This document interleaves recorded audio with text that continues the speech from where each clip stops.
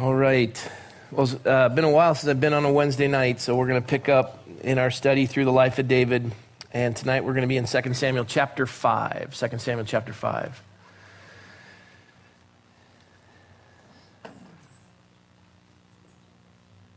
I'm blessed by the passage. God has a certain way of ministering to you in the course of a day, and this one really touched me. I pray it does the same for you as well. I'm going to begin not in the passage itself, but I'm going to begin with a verse out of Galatians. You can mark it and take a look at it later, but you're going to want this to keep and maybe even memorize. It's Galatians 5:16, and the Apostle Paul says, "I say then, walk in the Spirit, and you shall not fulfill the lust of the flesh." I'll repeat that. "I say then, walk in the Spirit, and you shall not fulfill the lust of the flesh." And we're going to come back to that verse a little bit later in our study. But we're going to pick up, and I'll give you a refresher in regards to the life of David. But before we do that, let me pray.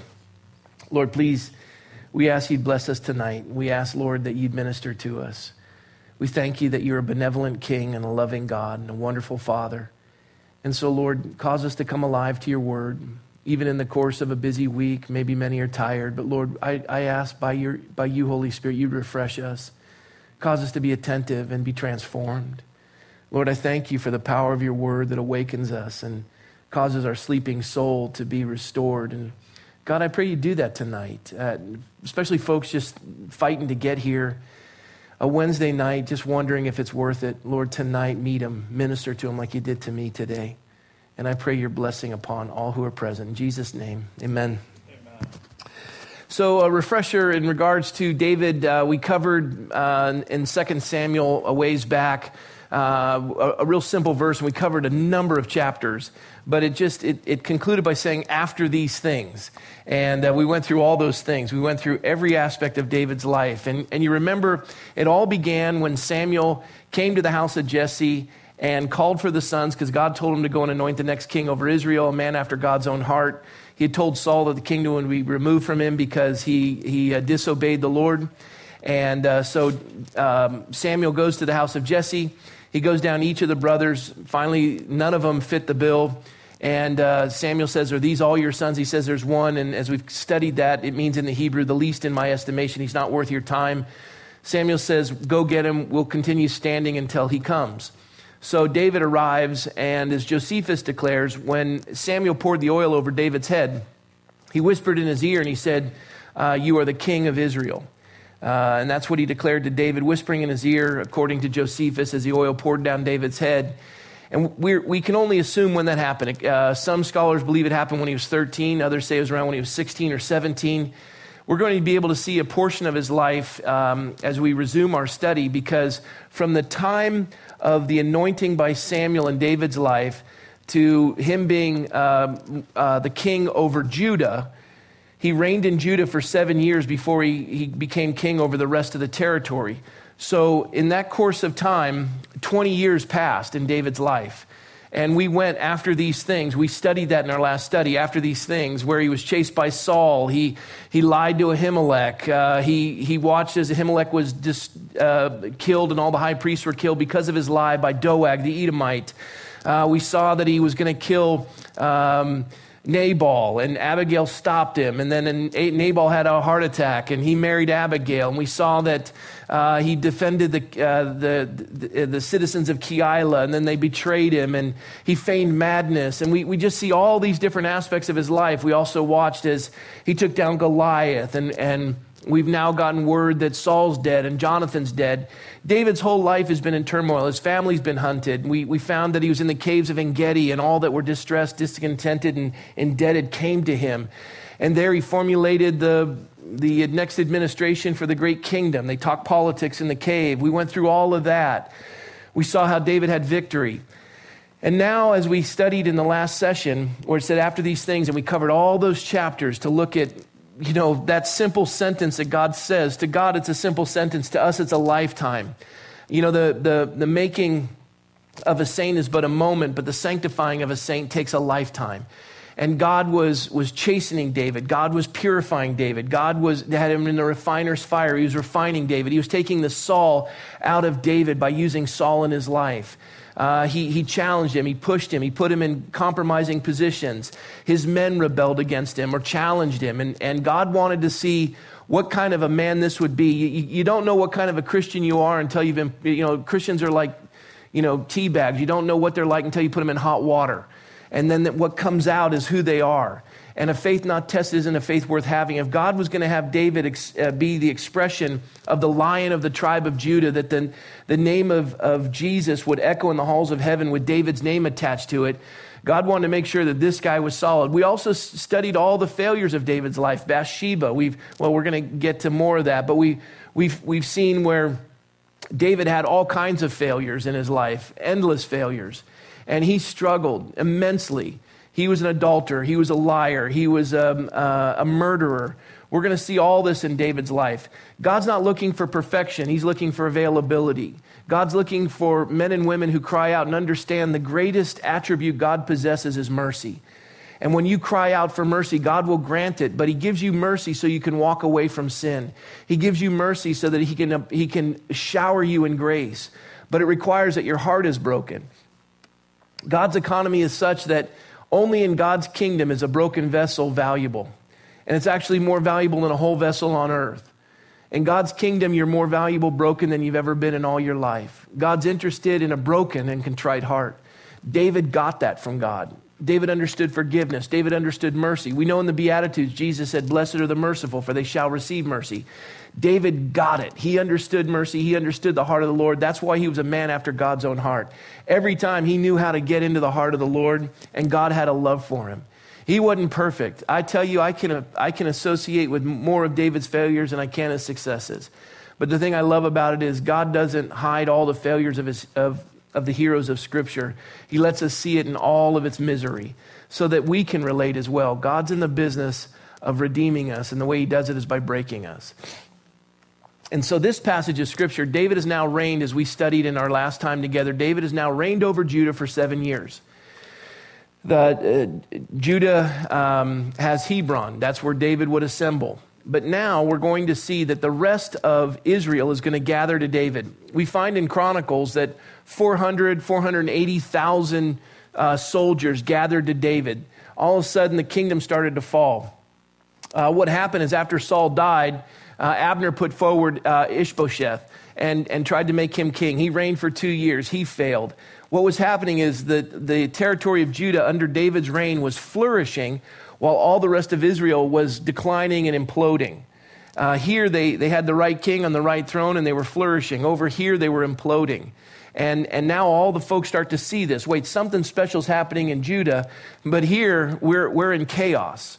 And all of a sudden they start to flock to David and revival begins in the nation. And we'll pick up 2 Samuel chapter 5. And we're only going to cover 10 verses this evening. Chapter 5 of 2 Samuel, verse 1. Then all the tribes of Israel came to David at Hebron and spoke, saying, "Indeed, we are your bone and your flesh. Also, in time past, when Saul was king over us, you were the one who led Israel out and brought them in. And the Lord said to you, you shall shepherd my people Israel and be ruler over all of Israel." So really what we have here is all of the men of Israel in the outlying regions. They know that David was anointed king over Israel. They know of his renown. They know that he defended the citizens of Keilah. They know that he was a man that protected and went out on behalf of the Israelites. They know that he is a man that was anointed. They know the story about Samuel. They know that David is the one who's been anointed king over Israel. And all of a sudden, with all of this testing, everything's starting to make sense. David has a foothold in Judah, and all the men start to gather to David in Hebron. You would think that David would make the capital city or the city of David in Hebron, but he doesn't. Watch what occurs here. And they one of the other things they added is they said that, "Indeed, we are your bone and your flesh." They're saying, David, we're affiliated with you, not simply because we have an alliance with you. We're affiliated with you because we're related. We want to be part of your family. It goes deeper than an affiliation of a kingdom. Ours, we're the same blood. Our heart beats in your heart. And they associate themselves completely with David. Verse 3, "Therefore all the elders of Israel came to the king at Hebron, and King David made a covenant with them at Hebron before the Lord. and they anointed David king over Israel. David was 30 years old when he began to reign, and he reigned 40 years. In Hebron, he reigned over Judah 7 years and 6 months, and in Jerusalem, he reigned 33 years over all Israel and Judah. So this gives us a timeline of David's life in some respects. We don't know how old he was when he was anointed king by Samuel, but we know that he had reigned 7 years and 6 months over Judah, and then the remaining time, the 40 years, he reigned over both territories. And so he reigned, 33 years over both territories. So 40 years in total that he reigns over all of Israel. But here's where it gets interesting. That is the synopsis, or that is the Reader's Digest version of how this is occurring. And then God wants to break it down in the next verses. Watch this. And this is a lesson for us this evening. And the king and his men went to Jerusalem against the Jebusites, the inhabitants of the land, who spoke to David, saying, "You shall not come in here, but the blind and the lame will repel you." Thinking David cannot come in here, nevertheless, David took the stronghold of Zion, that is, the city of David. Now David said on that day, "Whoever climbs up by the way of the water shaft defeats the Jebusites, the lame and the blind, who are hated by David's soul. He shall be chief and captain. Therefore they say, the blind and the lame shall not come into the house." Then David dwelt in the stronghold and called it the city of David. And David built all around from the Millo, which means landfill, and inward. And so David went on and became great. In some translations, it says he went going and growing. He went on going and growing. That's a great term for Christians, I would think. Amen? I guess not. Nobody's here tonight. So David went on and became great, going and growing, and the Lord God of hosts was with him. And so we're going to stop there, and we're going to take a look at the passage in its entirety, in its depth, I should say. What happens is God gives an outline of David's reign over both territories and how it came about. And you can study further in Chronicles, and we'll get there in time. But you can see in Chronicles where hundreds of thousands of men gathered to him, and all of a sudden they realize he'd been reigning for 7 years in Judah, but the rest of Israel didn't accept him as king. Even though God had declared that he was king, even though the territory belonged to him, God gave it to him, it belonged to David, the rest of them weren't willing to yield. David's territory of Judah was flourishing. They were making alliances with other kings. Their economy was, growing and expanding. And the rest of the outlying territories was imploding. They were going through king after king. They were having struggles, internal struggles. People were disenchanted. They were discontented, and it was a mess. And so all of a sudden, as everyone starts to come into Judah and they gather together at Hebron, David says, you know what? It's time to take Jerusalem. Now, this is what's fascinating about Jerusalem. It had been a city for 1,000 years. And for 1,000 years, it had never been conquered. And I've been to Jerusalem. I've seen the walls. You have the Jezreel Valley on one side, and on every area of the walls of Jerusalem is a valley. And when you see those walls, they are thick and impregnable, and you're looking up before you even get to the base where the walls begin. You're in the valley looking up. You have a steep climb to get to that area. The entire region is surrounded with all of these valleys, and it sits upon a hill, and everybody goes up to Jerusalem. These walls are impregnable. They're unbelievable. And as the Jebusites are the inhabitants of the land, and they're holding this stronghold of Jerusalem, David looks at it, and he basically says, we're going to Jerusalem, we're going to take it. We're going to take Jerusalem. Now, these hundreds of thousands of men are thinking, David, why bother? We can set up a kingdom in Hebron. We can make the capital city in Hebron. The Jebusites are a waste of time. Although if you do look on a map, Jerusalem is centrally located. It would be a great place for it. There's a stronghold adjacent to the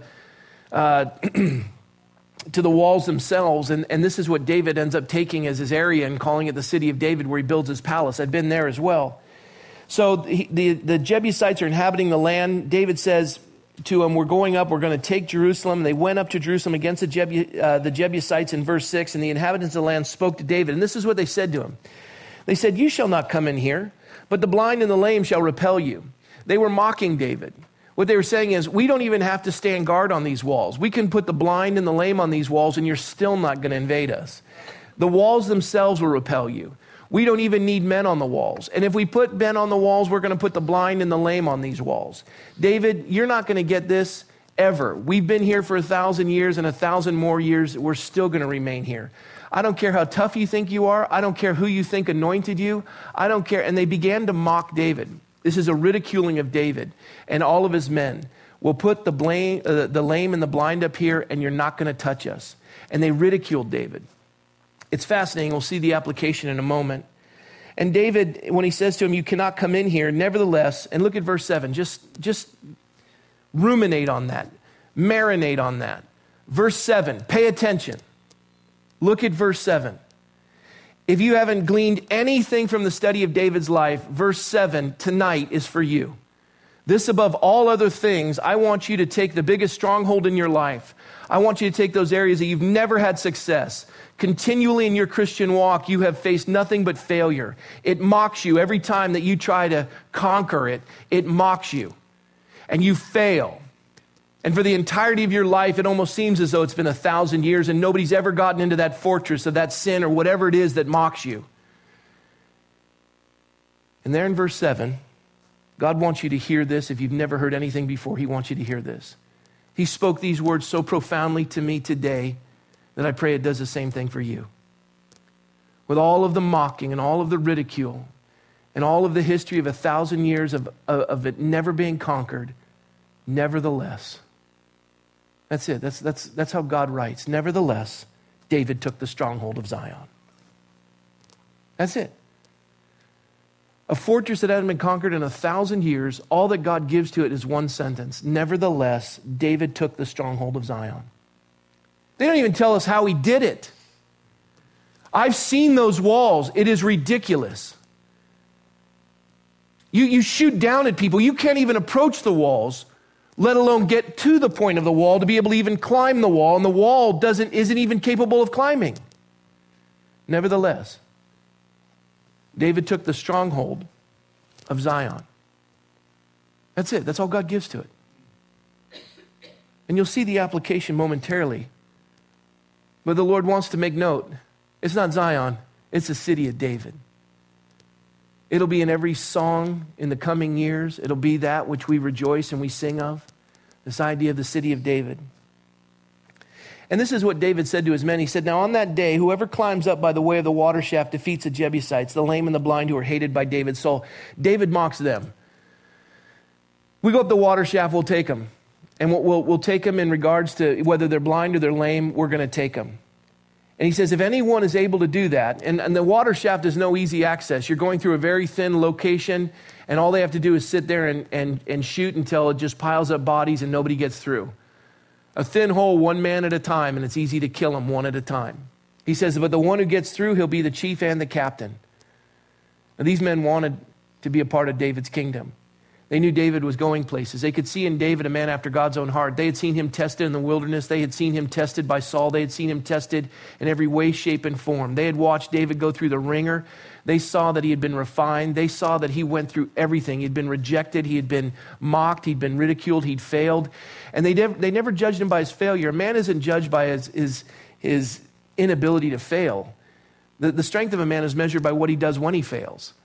And they watched that time and time again to the point where they said, my heart is knitted to David's. Wherever you're going to go, I'm going to go. I want to be a part of your kingdom because something is special about you. Something is unique about you. You're not motivated by gold. You're not motivated by women. You're not motivated by power. You're moved by something far greater that we've never seen in any other human being in all of our life. You're moved simply because God tells you to move. We've seen things where the odds have been so stacked against us, and we came to you and we asked you to reconsider. You did, and you kept coming back and saying it was the Lord. And when we would agree with you and we'd walk out in battle, outnumbered, outgunned, outmanned, we would always have victory. And the victories were nothing short of miraculous. The bottom line, they were miraculous. David, all we can say is, if this is the way we're supposed to do it, we'll do it. And to be a chief or a captain in your army, I'm in. Therefore, they say, the blind and the lame shall not come into the house. Again, David mocks them. You want to mock me? I'll mock you. It's just like when Goliath mocked David, David mocked him back. I'm going to remove your head from your body and feed your carcass to the birds of the air. David knew he wasn't going to take down Goliath. We studied that on Sunday. David knew it was a battle between Goliath and God. And David just said, look, if they want to mock us, then they're going to deal with it. And then verse 9, then David dwelt in the stronghold and called it the city of David. And David built all around from Millo and inward. And David went on and became great, going and growing. And the Lord God of hosts was with him. I want to stop there for a little bit. I want to stop and I want us to take a look at this idea of 1,000-year impregnable fortress. I want you tonight, like I've been doing today, I want you tonight to take the thing that in the entirety of your life you've never had victory over. Never. Never. Oh, you're a Christian, no doubt. Your name's written in the Lamb's Book of Life. You've got Judah secure. But God called you to be over all of the territory that he entrusted to you. And yeah, that area in your life that is surrendered to God is flourishing, but all the outlining regions that you haven't given to God and the wrong king sits on the throne, they're imploding. And you know exactly what they are. I know in my life. You know exactly what they are, and you know exactly what's happening in your life. And you can't keep the plate spinning, and you're exhausted. And the way of the transgressor is hard. The way of the transgressor is hard. And you think you've managed it, but God has this unbelievable way of making you tired, and no matter how hard you try, you fail. And the harder you try to clean it up, and the harder you try to fix it, it never accomplishes anything. And then you just yield. And every time you try to conquer it, you fail. And every time, and they mock you. It mocks you. This is today's I made a New Year's resolution, and doggone it, I am going to have victory in this area. And it's 3 days? 4? In the following year, you don't even consider a New Year's resolution. Why bother? That's an impregnable fortress. And at the top of it, anytime you consider to give that territory over to God, to let him sit on the throne of it, anytime you consider that and you try to conquer it, failure. Year in, year out, year in, year out. A year turns to 5, 5 turn to 10, 10 turn to a lifetime. And here you are discouraged and beat. And there's not revival. There's not a burning desire in your life to serve God in a great capacity. There's no passion. You've got this Christian life managed that Judah's enough. That area is flourishing. I got a pretty good marriage. My job's doing pretty well. I got a little ministry over here that I do. But in your heart of hearts, in the darkness of your own soul, when all the lights are out and you're quiet and it's just you and the Lord, you know that there's a nightmare in the outlining regions of your life. If there's an honest inventory, and that's what revival is to allow God to come in and shine his light into the dark crevices of our soul, you know there's strongholds that you've just been sitting there through the course of your life and they've just mocked you. And I think about the countless people who tried to attack Jerusalem over those 1,000 years. And as they approached the city to attack, they came up with every kind of plan imaginable. 10 steps to this and 12 steps to that and 15 steps to this. And if I could read this book, and if I could just approach it from the east, if I approach it from the west, if I could dig under, if we could tunnel through, if we could catapult, and how many different scenarios in the course of 1,000 years do you think face the walls of Jerusalem? Countless. Countless scenarios. And I can tell you, if you want to sit tonight and take an assessment of my life in those areas that have been reigning, and the mocking that has been happening in my life in relation to that, and the countless approaches I've taken to try to conquer it, it is ridiculous. You know, if you just do this, or just do that. Maybe if I have accountability, maybe if I have this person in my life, maybe if I, whatever it is. Failure. Mocking. I mean, at this point, it's almost a joke. At this point, it's depressing. And the people that approached that wall, I got to tell you what the real problem was. And tonight, I hope we all learn. Because when you see verse 7, nevertheless, David took the stronghold. I don't know about you, but that's hope tonight. David took a 1,000-year-old stronghold. You see, the problem has never been the strength of the stronghold. The problem's always been in the weakness of the one who approaches it. Let me repeat that. The problem isn't the strength of the stronghold. The problem is the weakness of the one who approaches the stronghold. What did Jesus say? I can of my own self do nothing. You're incapable of taking the stronghold. You see, to conquer the stronghold,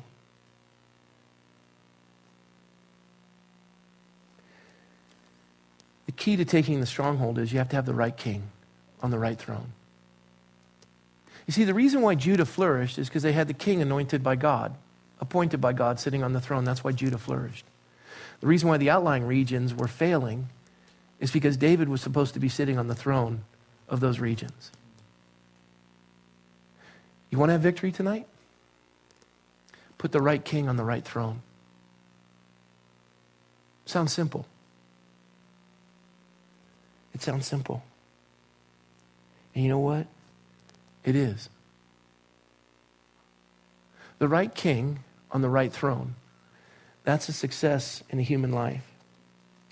Where you come to a place and you realize, as Paul said, walk in the Spirit and you shall not fulfill the lusts of the flesh. Now we started with that. But pay attention to it. Here's our failure. We approach the wall.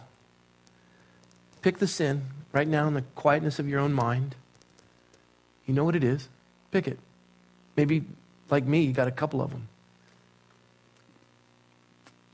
Dozen. I don't know. Why are you looking at me like that?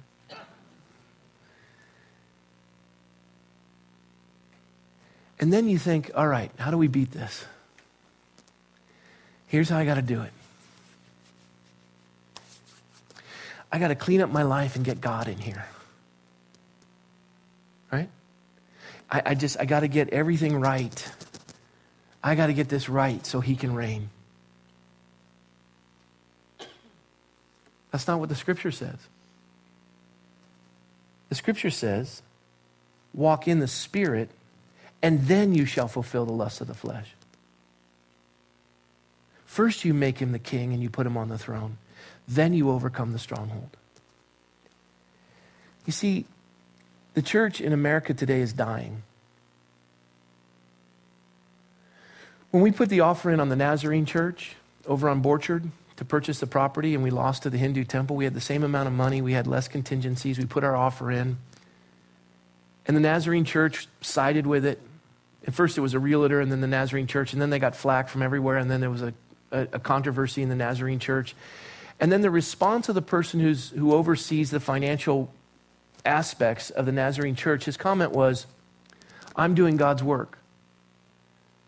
And we did right by the Lord. And my question to him was, how is that possible? You got rid of a church and then you put in a temple, a Hindu temple. How are you doing the Lord's work? And his comment was, we got the best price for the building with the least amount of issue.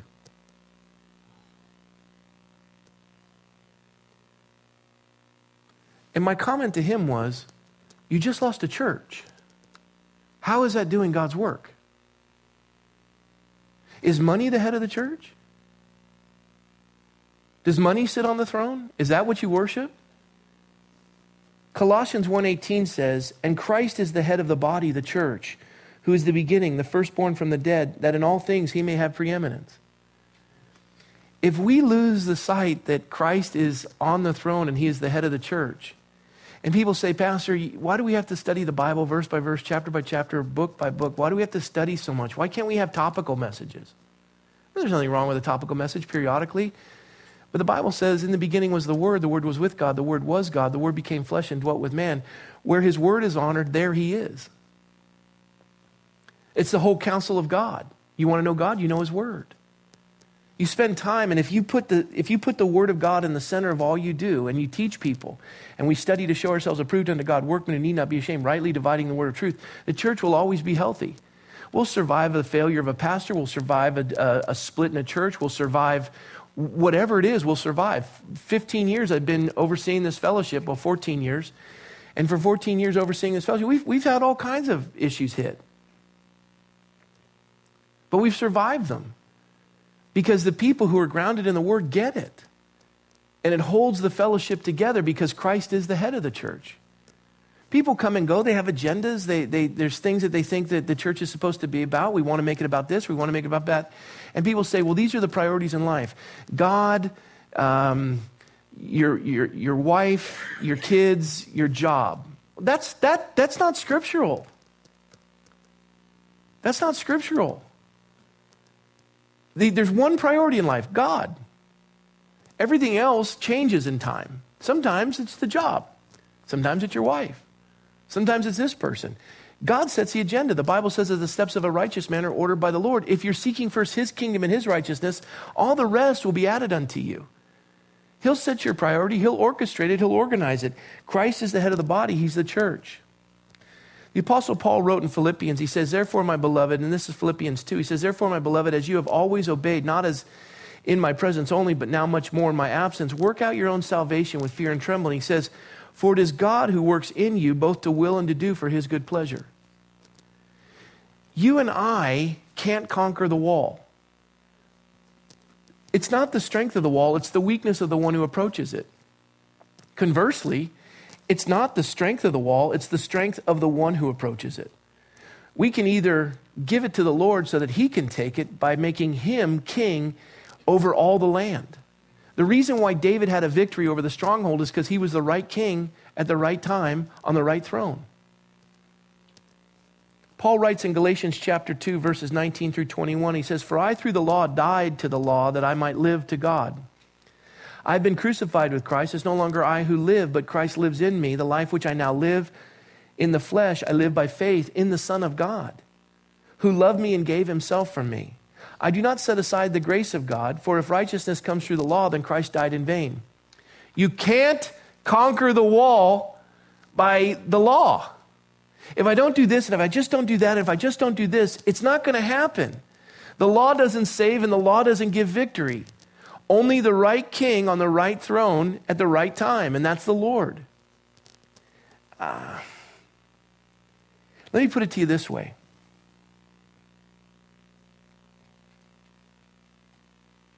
If you were to say to God, you know, Lord, you're Lord of my life in Judah. And God, I want to give it all to you. I want you to be the king over all my life. I'm tired. I'm really tired. I'm tired of the mocking and the impregnable walls. I'm tired of the failure. God, I really am at the end of myself. And I want to give you all the territory of my life that rightfully belongs to you. Did he die on the cross just for Judah, or did he die on the cross for the entirety of your life? We know the answer to that. But I have to tell you something tonight. If you say to the Lord tonight, Lord, take it all, you're going to get through those double doors or maybe these single doors because you're going to, sneak out. And you'll get out to the parking lot and you'll utter this prayer in your car, Lord, take it all. Sit on the throne of the entirety of my life, not just Judah, but have it all. And he's going to say, okay, we're going to start with the biggest stronghold. We're going to start with Jerusalem. God, the Jebusites have that. It's never been conquered. I want you to forgive that person. I haven't heard that name uttered in I don't know how long. Lord, I can't do that. This spring, I want you to pay all your taxes. You mean, honestly.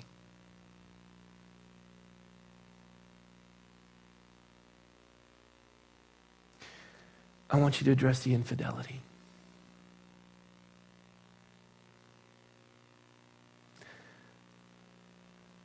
I want the drugs. I want the alcohol. I want that territory of your life. I'm tired of you figuring out all these different ways to try to approach that wall. It's time to put me on the throne. And the minute you put me on the throne, I'll scale that wall. I can do all things through Christ who strengthens me.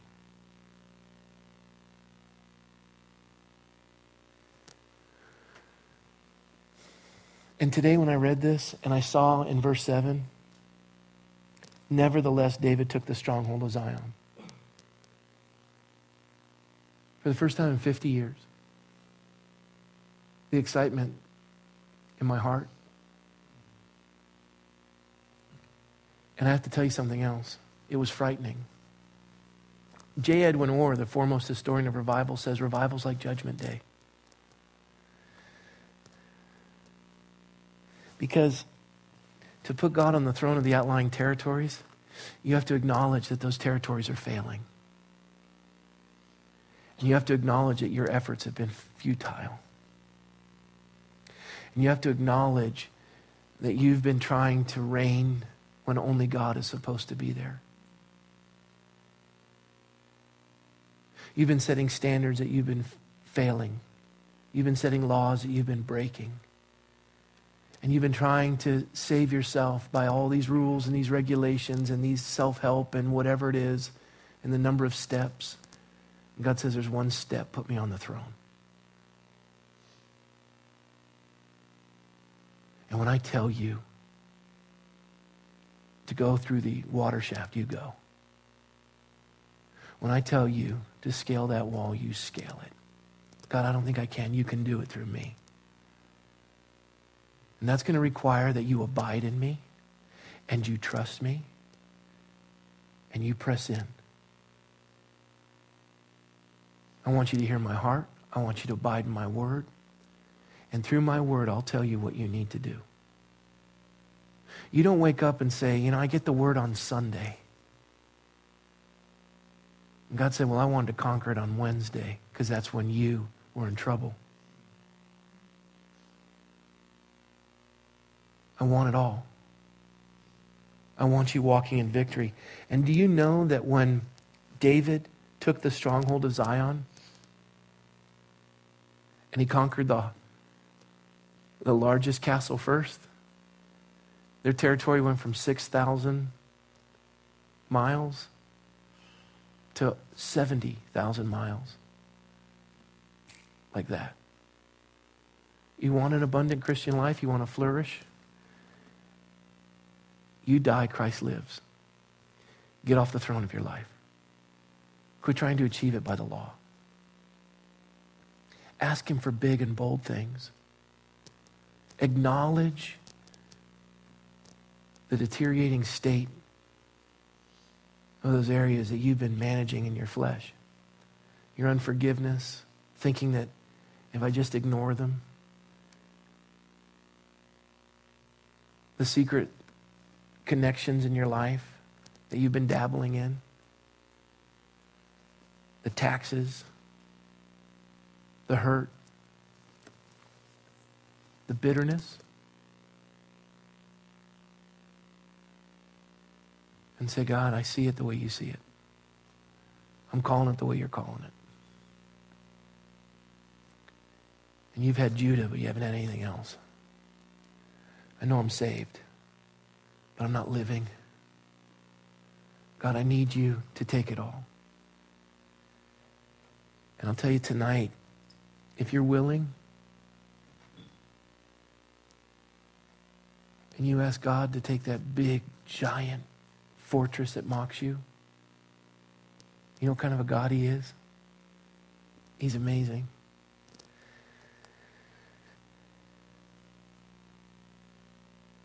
The man who wrote Amazing Grace, anyone know who that is? Who? Ship captain. Give me his name. John Newton. John Newton had amazing victory in his life. People were stunned at the things that he had overcome. People who knew him in his past and knew him in his ministry were shocked at the radical transformation of his life. They didn't believe it. They couldn't believe the joy he possessed in his blindness in the latter years of his life. They couldn't believe the miracles that occurred in his church. The revival that occurred through him and the transformation of the Western world, he alone was responsible for transforming the heart. God used him as an instrument to transform the heart of William Wilberforce that ended slavery in the British Empire.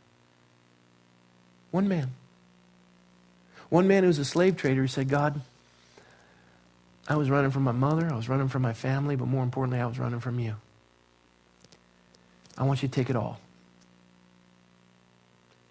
And God said, okay, we're going big, John. And John, when they would ask him, how is it that you had that mindset to ask God to take such large areas of your life that just seemed unconquerable? He was a raging alcoholic.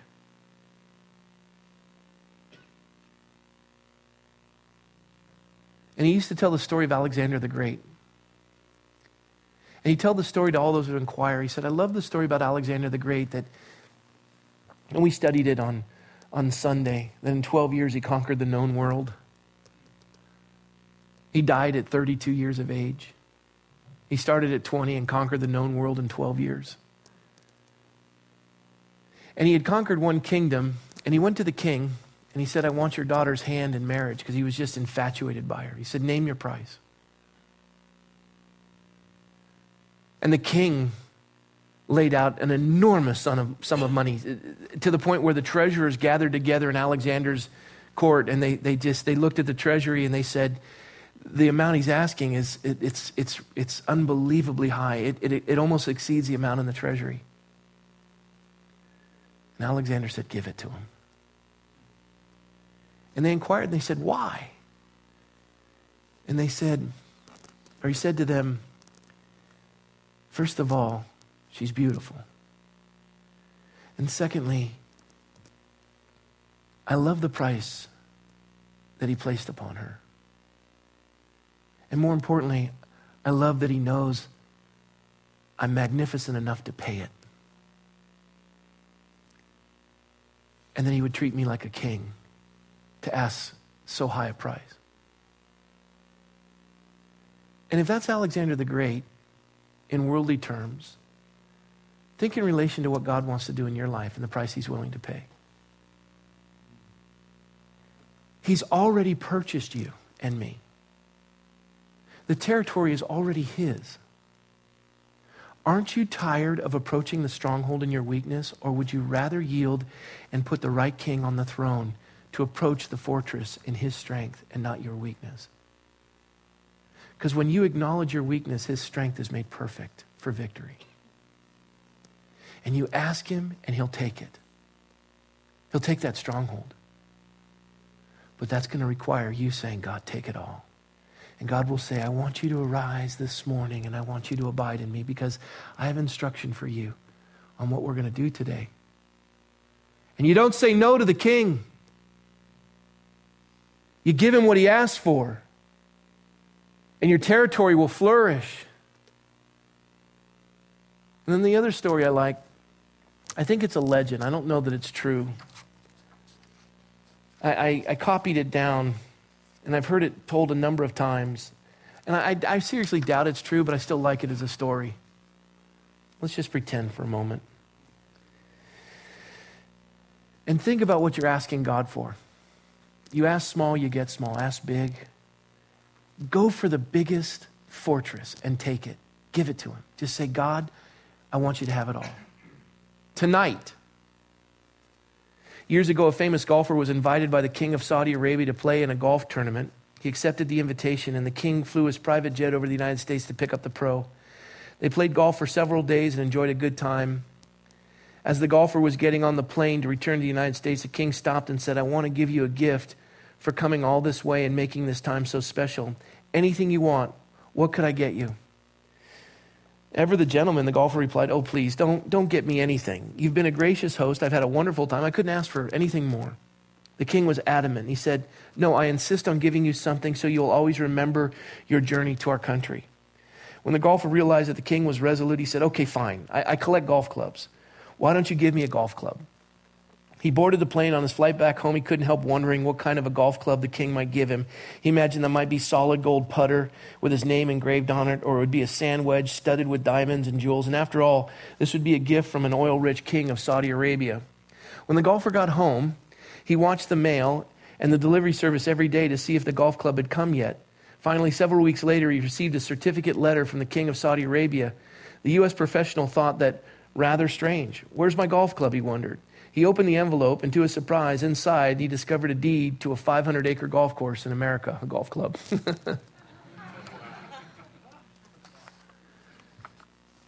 I would just say tonight for all of us, it's time for the fortress to be conquered. And you can't conquer it in your weakness. Put the right king on the throne. Do what he tells you to do every morning when he gives you his word. And do it. Do it. And then all the territory will be his. And the victory of your life won't be 6,000 miles. It'll be 70,000 miles. It's time to flourish. It's time for revival. It spoke to me. I pray it spoke to you as well. Amen? Let's close our eyes and bow our heads for a second.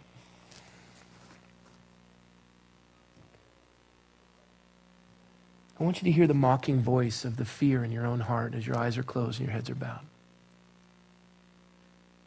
In the course of this message, I could see in all your eyes that this is not something any of us wants to deal with. We've been content with Judah while the rest of our life is in turmoil. We've been trying to call the shots. We've been trying to rule. We say we want this or we want that. We've been trying to go about it our own way. And every time we fail, we just hear the mocking coming from the top of the wall. You shall not come in here. The blind and the lame will repel you.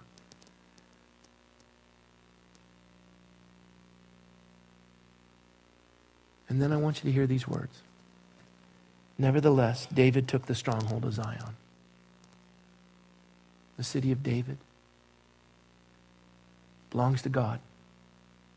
And the only way that that territory that you've been in charge of that's falling apart is going to flourish like Judah is it's time to let Jesus be on the throne, the right king on the right throne. And today's the day that happens. You don't even want to utter the name of that stronghold, but you know what it is. It's time to give it to the Lord. It's his. He purchased you and I with a price. It's all his. He sits on the throne, and he'll give you orders every morning when you open his word. The king will speak, and he'll tell you how to approach it, what course to take. And you open that word, and you say, I am listening. Speak to me, my king. And that stronghold will belong to God. Father, we thank you. Lord Jesus, thank you that we can do all things through Christ who strengthens us. Lord, we rejoice. We rejoice that you are mighty and you overcome strongholds. And we declare today that we walk in the Spirit, and only when we allow you, Holy Spirit, to be on the throne of our life, then and only then will we have victory over the lust of the flesh. And Jesus, you are the head of the body. My body doesn't operate unless the king tells me what to do. The right king on the right throne. Lord, may there be revival, starting with a small group of saints on this obscure Wednesday night in this town. May God do a mighty work and begin with us. In Jesus' name, amen. Amen.